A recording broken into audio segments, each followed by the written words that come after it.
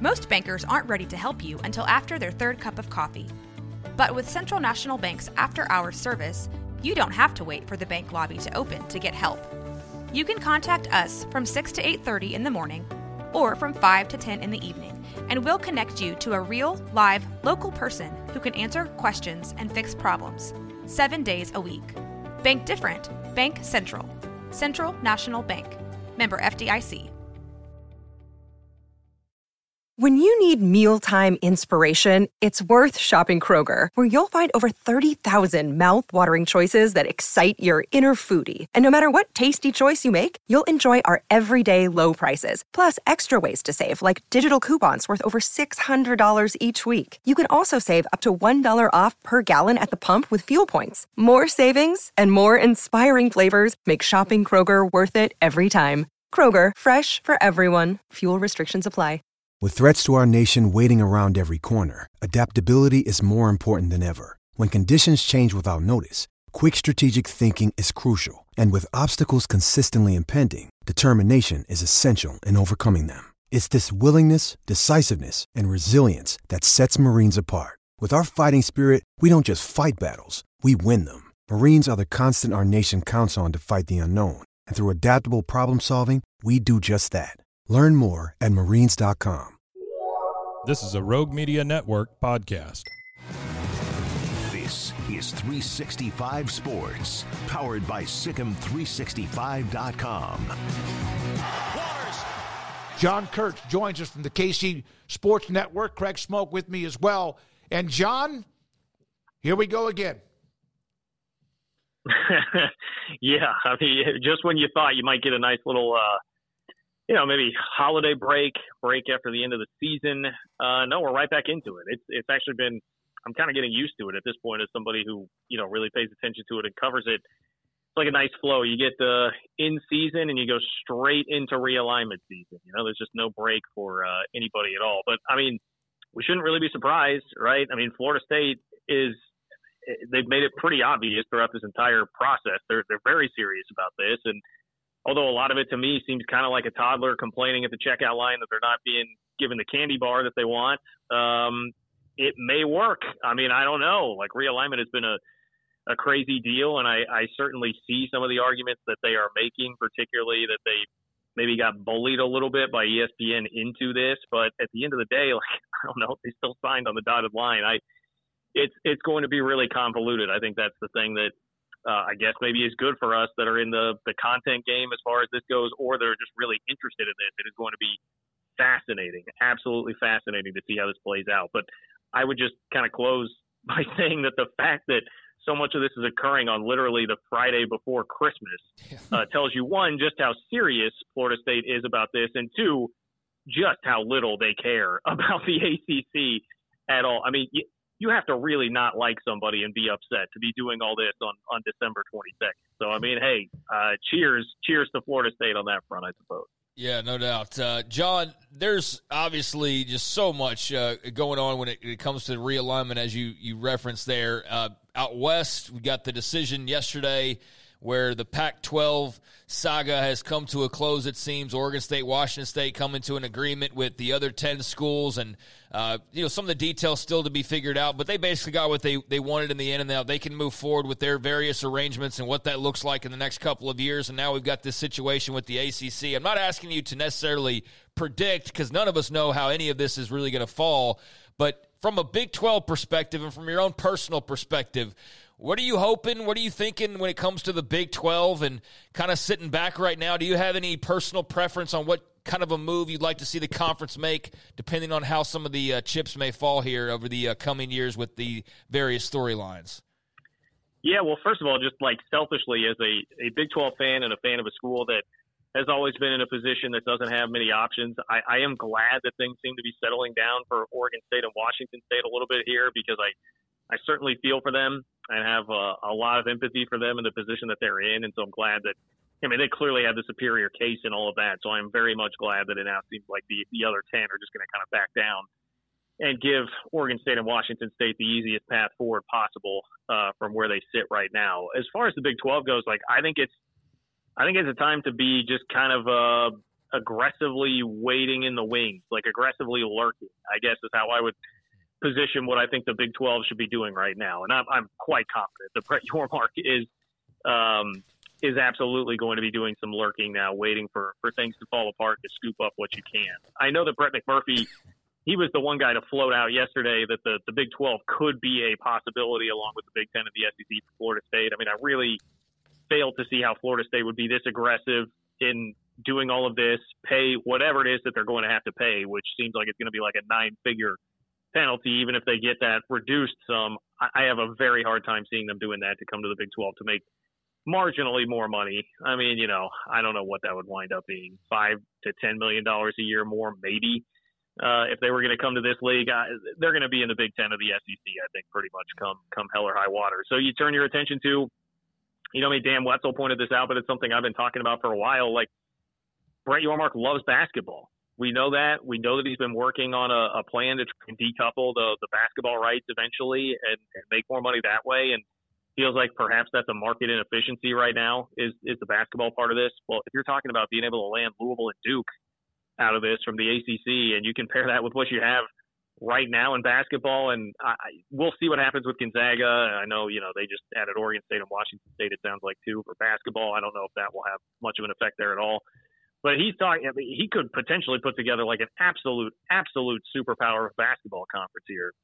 So I'm sure he is going to be having his eye on that. And I definitely like the idea of that. And then, if it's like a Pitt, Virginia Tech, NC State, schools like that always seem to be borderline whether or not that they get reshuffled into the Big 10 or the SEC out of all of this. But if those sorts of schools are going to be there, yeah, this to me has been the idea the entire time. You try to position yourself as the third strongest conference out there and be the landing spot when everything else blows up. And right now, Florida State has their hand on the TNT. They've got their hand on the dynamite, ready to just blow that whole thing up. So I think you just be waiting there with a parachute, ready to take everybody in that you think is worthy of coming to the Big 12. Yeah, and you don't want to see a conference struggle, but, the Big 12 is not like they haven't had some scars.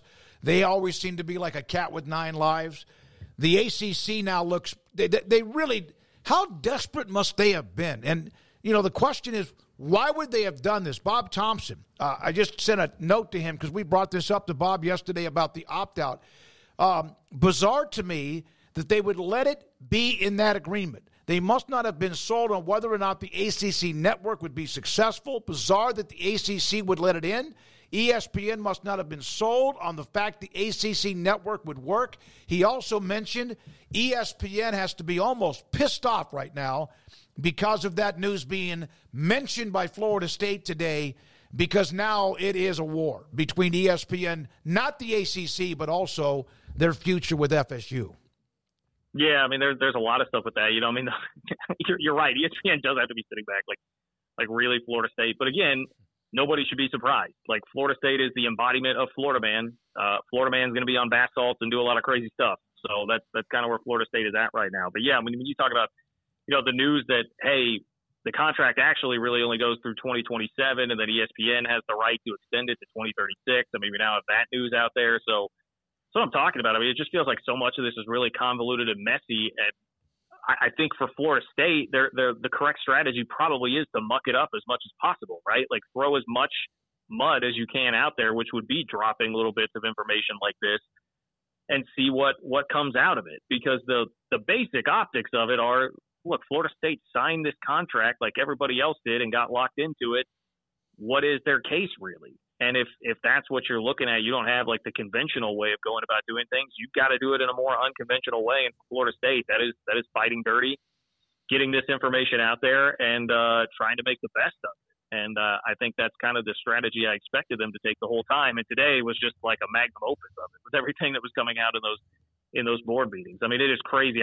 One of my favorite tweets from today was from John Wilner, who said that in terms of watchability, Florida State board meetings, and then like 8 greater than signs UC Regents meetings with everything that he was having to watch with the Cal Regents going on with UCLA and Cal in that battle. And that is just so true and so emblematic of the cultural differences and just everything between Florida and California. So I just say pull up some popcorn at this point.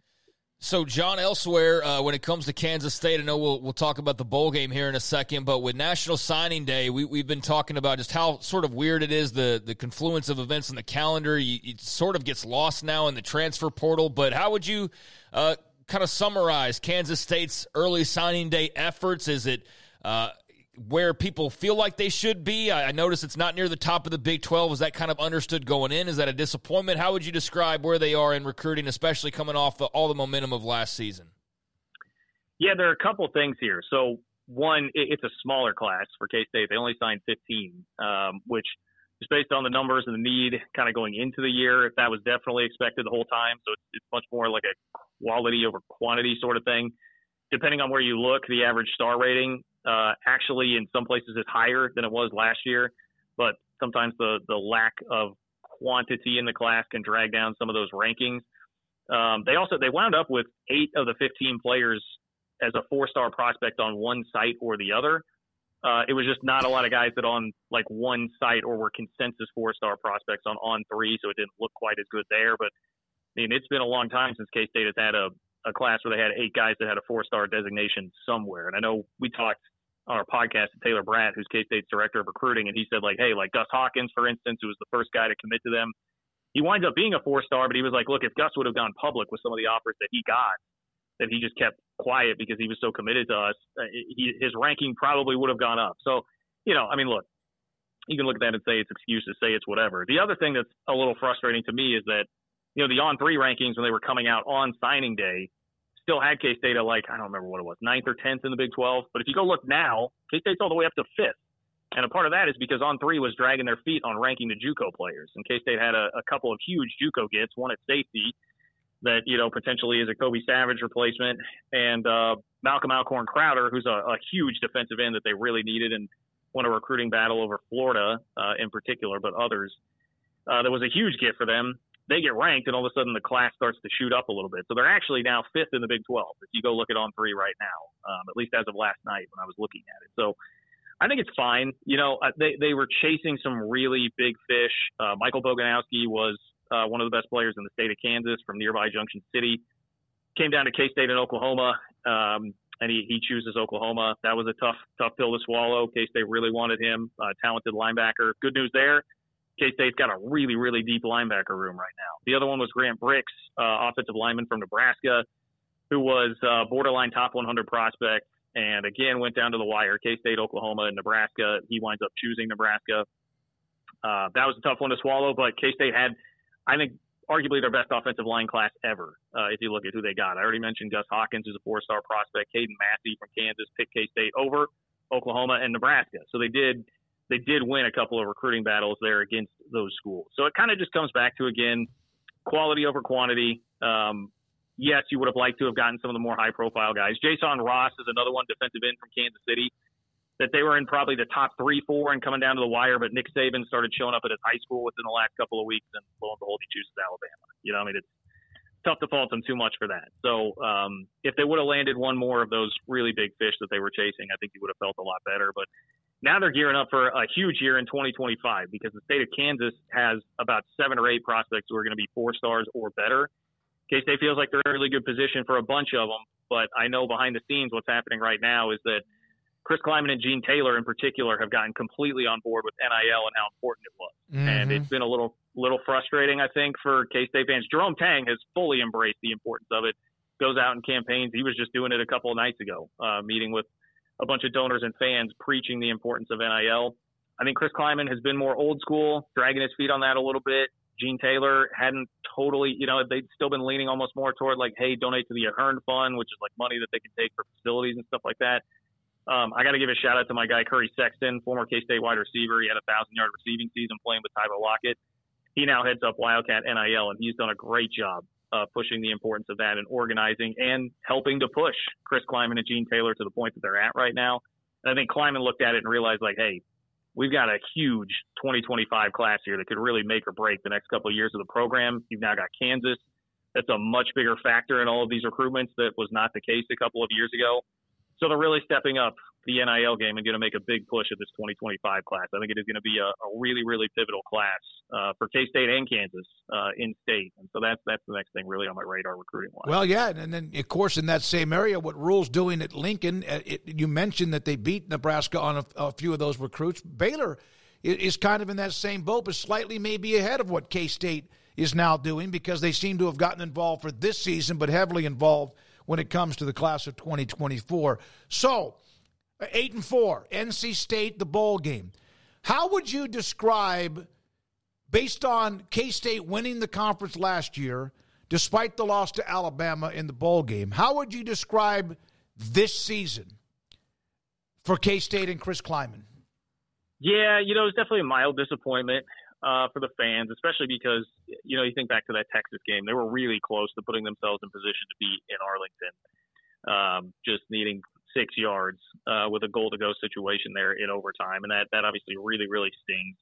And the Iowa State game, it leaves a horrible taste in your mouth. I'd be interested to know how that game goes if you had won the Texas game and a spot in the Big 12 championship was on the line. There were a couple instances there. I can just tell, like, Will Lee is the guy who has it's a hilarious highlight, just shoves Iowa State's running, chases him down in the middle of the field and then shoves him, and it looks like a Super Mario Kart thing where, like, you hit him with the mushroom and it just gives him, like, a little supercharge and he runs away from everybody.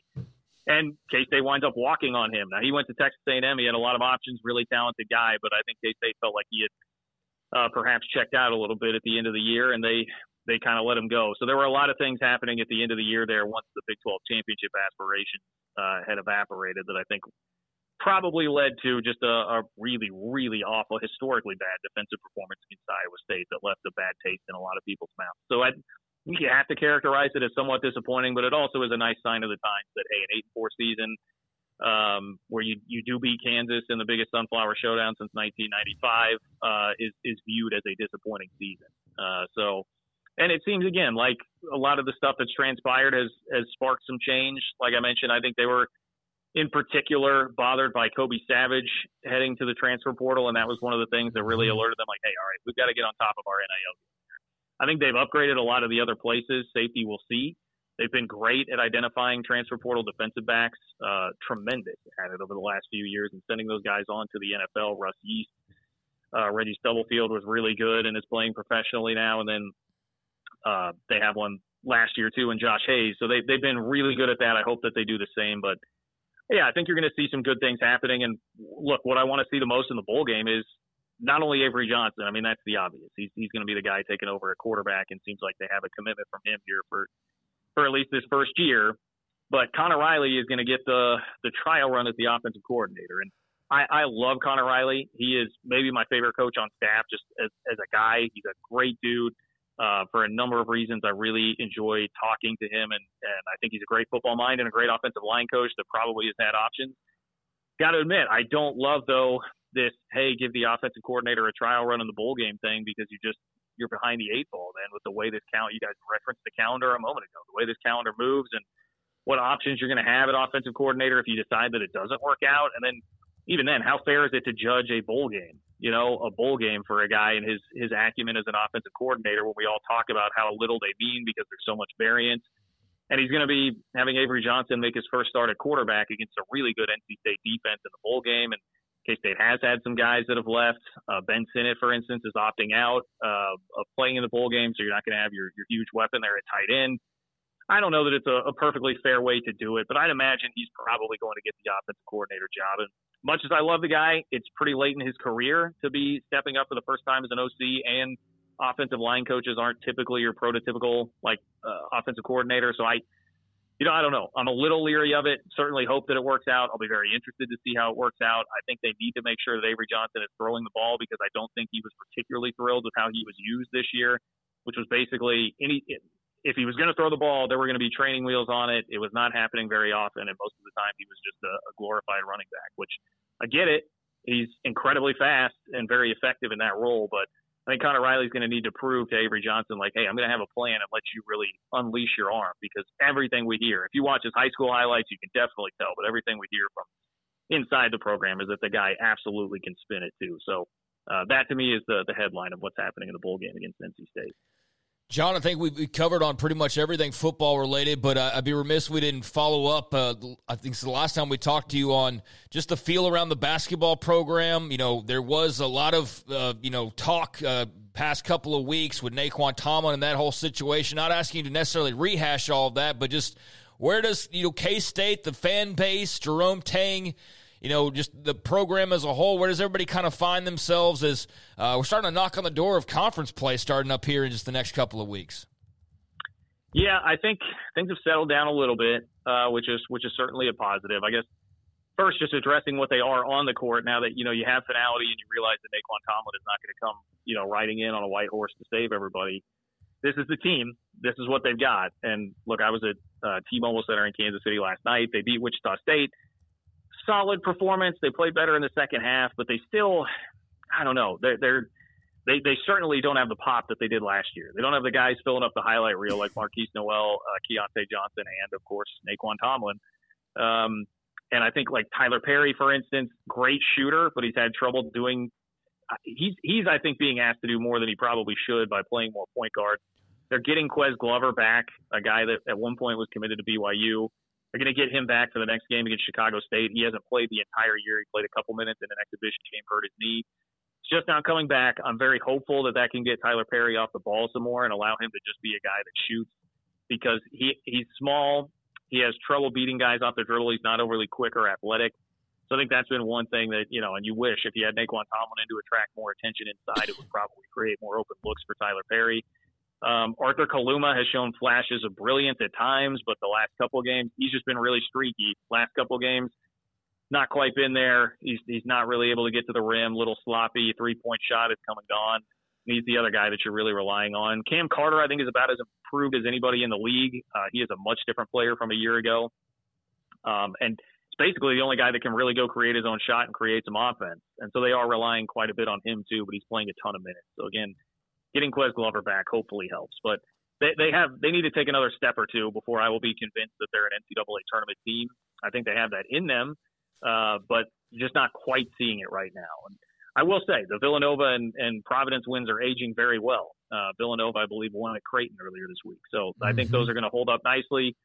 Assuming they beat Chicago State, going 10-3 in this non-conference is what I would have set the bar at going into the year. It's pretty tough, salty non-conference schedule. And look, if they can get out of it 10-3, you're in a fine spot. Without a bad loss, you're in a fine spot to make the tournament if you can win 8 or 9 games of the Big 12. But I'm still going to need to see them pick it up a notch or two. They did it last year, though. They didn't look great at this time really last year, and they picked it up a notch or two once conference play started. So I certainly believe in Jerome Tang. And as far as the temperature with everything that happened with the university president, Richard Linton, putting his foot down on Naquan Tomlin, and, he has done a lot of lying behind the scenes about that whole situation. He is still not well liked, I think, by virtually anybody there. And I don't think that's going to change, but it does sound like, I don't know if the right term is to say like cooler heads have prevailed, but things have cooled a bit and everybody's just kind of moving on for right now.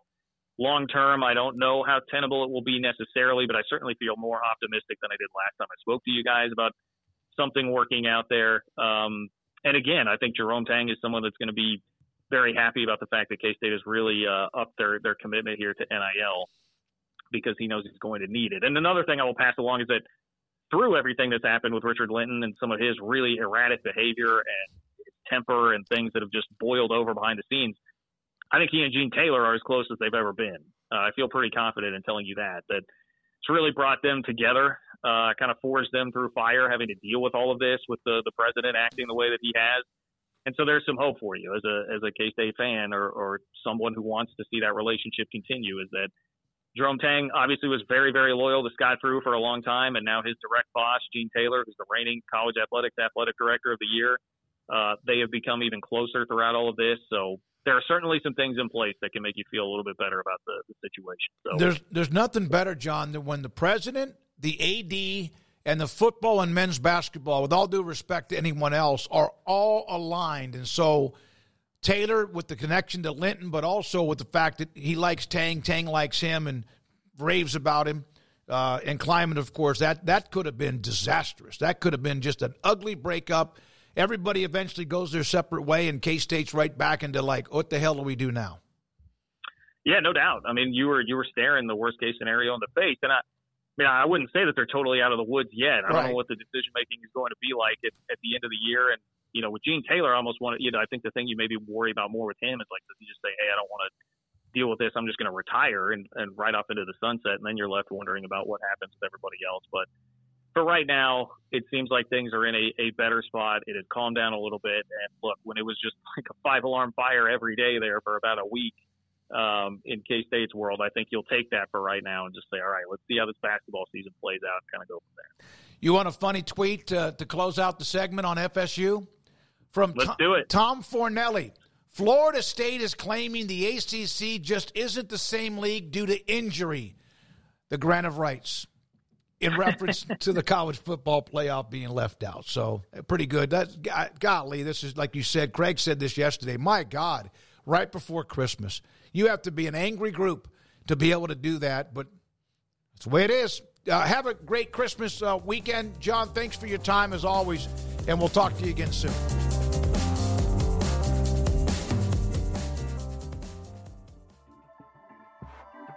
This has been a Rogue Media Network production.